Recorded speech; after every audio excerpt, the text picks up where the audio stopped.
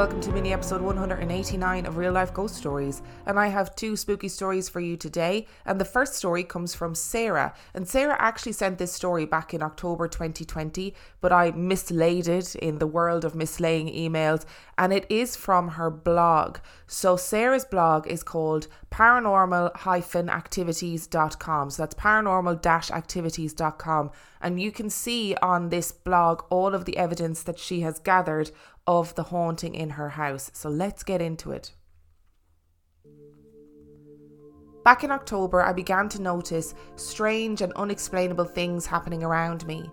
A tapping sound at my door, shadows in my room.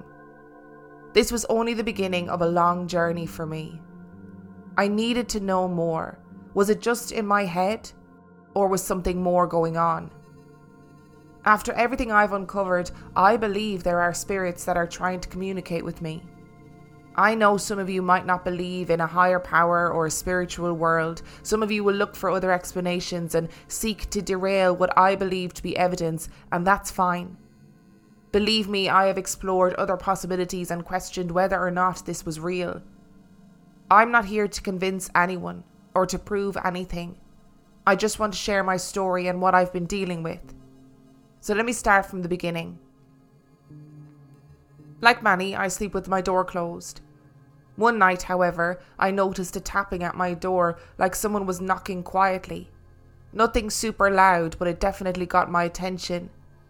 I began to notice it night after night, so I began to sleep with my door open. One night, a couple of weeks before Halloween 2019, I woke up to this dark grey image hovering above my face. It completely took my breath away and freaked me out. The image floated upwards towards the ceiling. It contained a bright green light in the centre of this shadowy cloud with different coloured light beams moving within it. Then it suddenly disappeared. I was terrified. The next morning I woke up and told my family what I had experienced. They didn't believe me, so I decided to order some motion cameras on Amazon to see if I could capture anything. I also wanted to prove to my family that I wasn't crazy.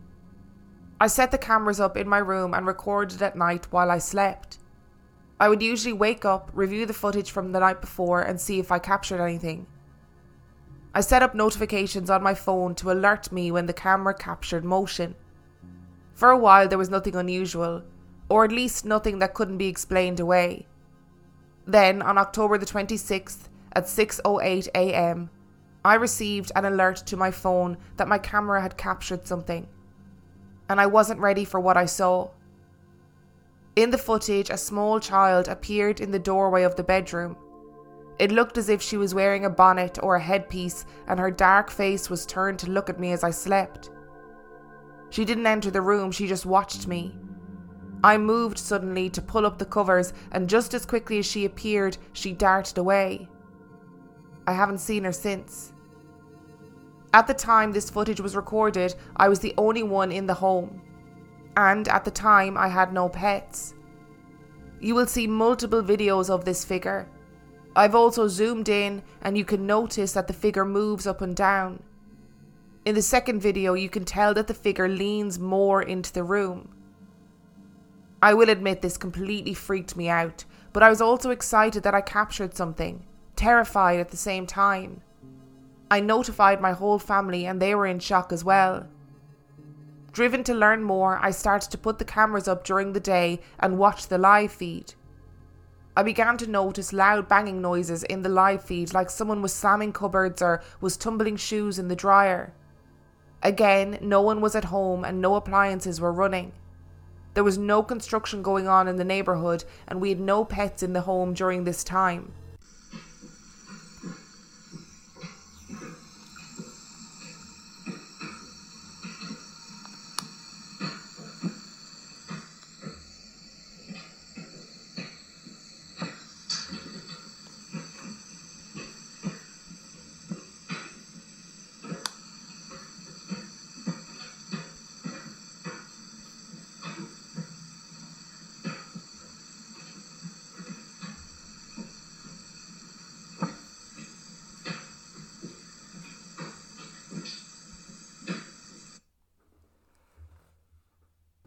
The Ring camera audio captured sounds of people talking in my house, despite the fact there was no one home and no television on.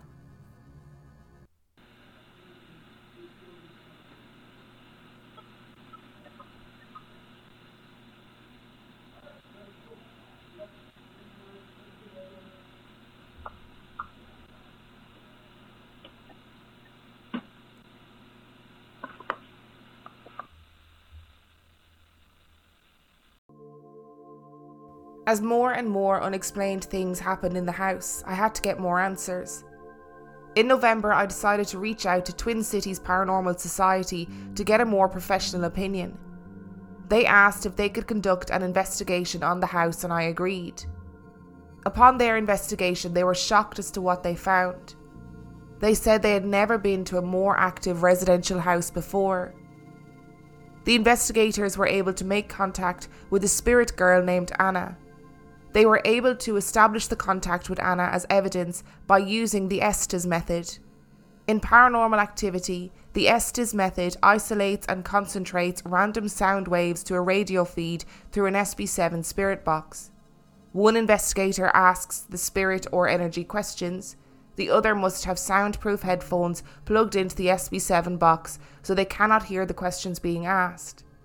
The questioner begins to ask the spirit or energy questions, and the listener, who cannot hear the questions that are being asked, listens for words to come through the radio waves. The human receiver says out loud any words or phrases they can make out. On the blog, you can hear the conversation that they had with a girl named Anna. Another piece of evidence the team found was a distinct male voice. The voice was captured in one of the 2 lower-level bedrooms in the house. This voice comes through as if it is directly speaking into the camera's microphone. The team believes that the voice captured is speaking in a foreign language with distinguishable syllables. Review of the adjacent room's video during this hour resulted in no investigators coming downstairs during the time this voice was recorded. So this voice could not have been one of the investigators.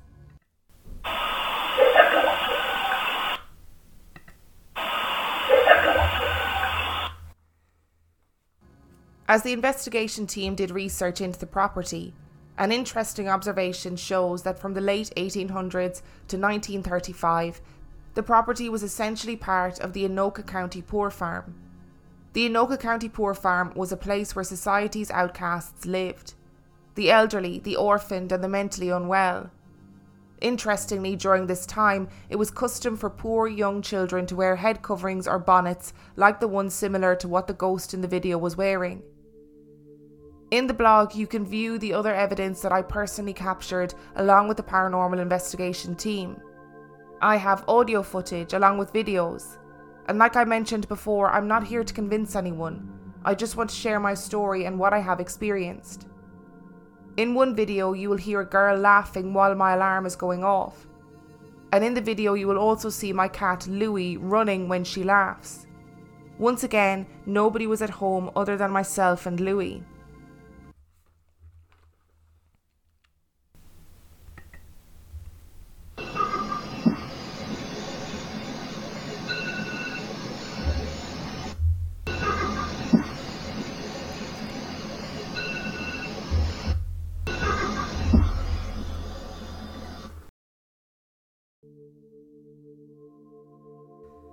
Before the coronavirus happened, the investigation team was planning to come over to share the evidence and do a clearing of the house.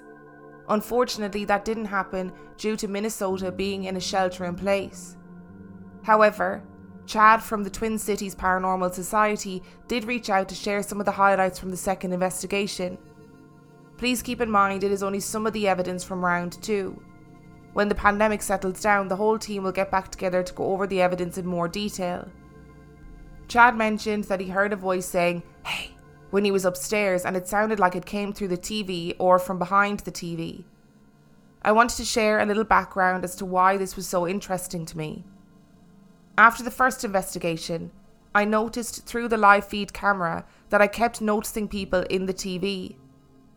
At first I thought it was a reflection from the window, but my family members kept telling me that there are people in the TV.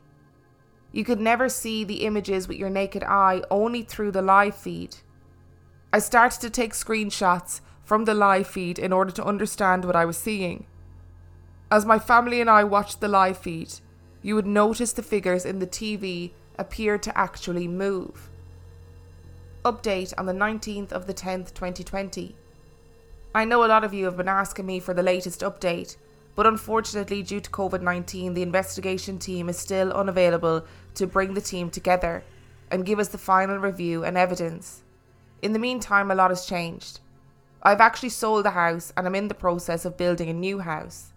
Chad, the lead investigator, did tell me that it is possible the energy or some of it could be attached to me or my mother, especially since we have lived in that house the entire time. With that being said, I've had some experiences that have been happening since I've moved. I've sent over the footage that I've experienced and the footage is getting reviewed by the paranormal investigation team. And that's all we have. And Sarah, I need you to come back and give us the update. Are you okay? Are things okay in your new house? Is this like Paranormal Activity? Because it feels a bit like Paranormal Activity. And wasn't the whole story in Paranormal Activity that it was like centered around this one girl? Like she was haunted rather than the houses? Or am I making that up? It's been a while since I've seen Paranormal Activity.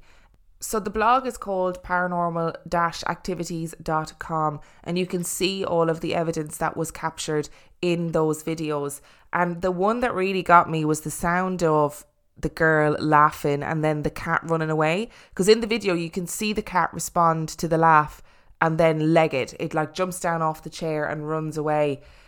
And and obviously not to mention the figure in the doorway. That is a disturbing video. It is a disturbing video, and if that's what they made orphaned children wear in that period of time, like why would you make any child wear that? When you see the video, you will understand. It looks like a tiny monk. There's no need for it. I love the sheer amount of evidence that this story came with, and I love the fact that you decided, you know what, I'm going to set up a Ring camera, I'm going to set up some motion detector cameras, and let's see what happens. I think it's a great idea. And story number 2 comes from Equus. I was 13 and headed to a local horse barn, in which we had a horse and took lessons frequently. And as we pulled up, I felt a shiver. I wasn't cold and nothing was happening, so I thought nothing of it. My heartbeat started racing as we got out of the car and I headed into the large horse pasture to get my horse called Sizzle. As I headed out there, I kept feeling scared and my heart racing, which wasn't normal for me, and again I thought nothing of it. I went up to my horse and clipped on his lead rope, in which he tried to bite me and started acting aggressively. This was also very unusual because my horse is normally very passive. I walked him into the barn, leading him into his stall. I spent a while grooming him, with him being grumpy and nipping at me. At one point he kept pinning his butt at me, which my mother, who was with me, kept saying, "This is weird for him. Stay away from his butt, don't get kicked, okay?" Which, me being me, I ignored it, but luckily he didn't kick me. I got his saddle and bridle on later and led him outside to the arena to meet my trainer. We talked to my trainer, explaining that he was being aggressive today, which we all just ignored, thinking he was just in a bad mood.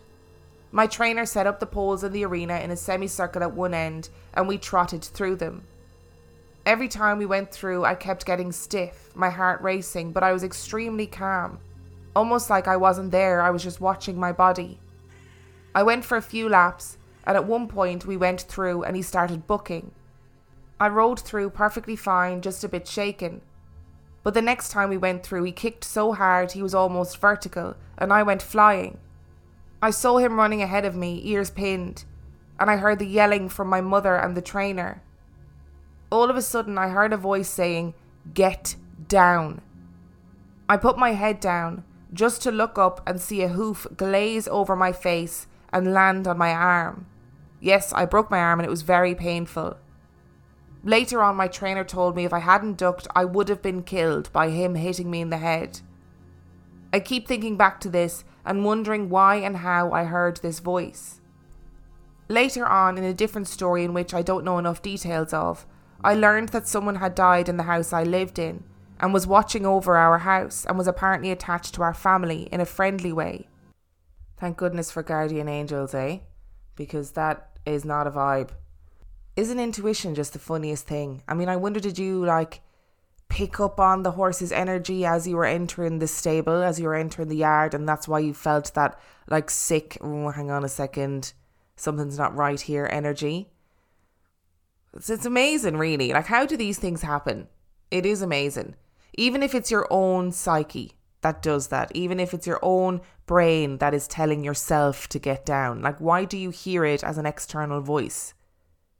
This is just amazing. Are you more likely to listen to an external voice rather than your own thoughts?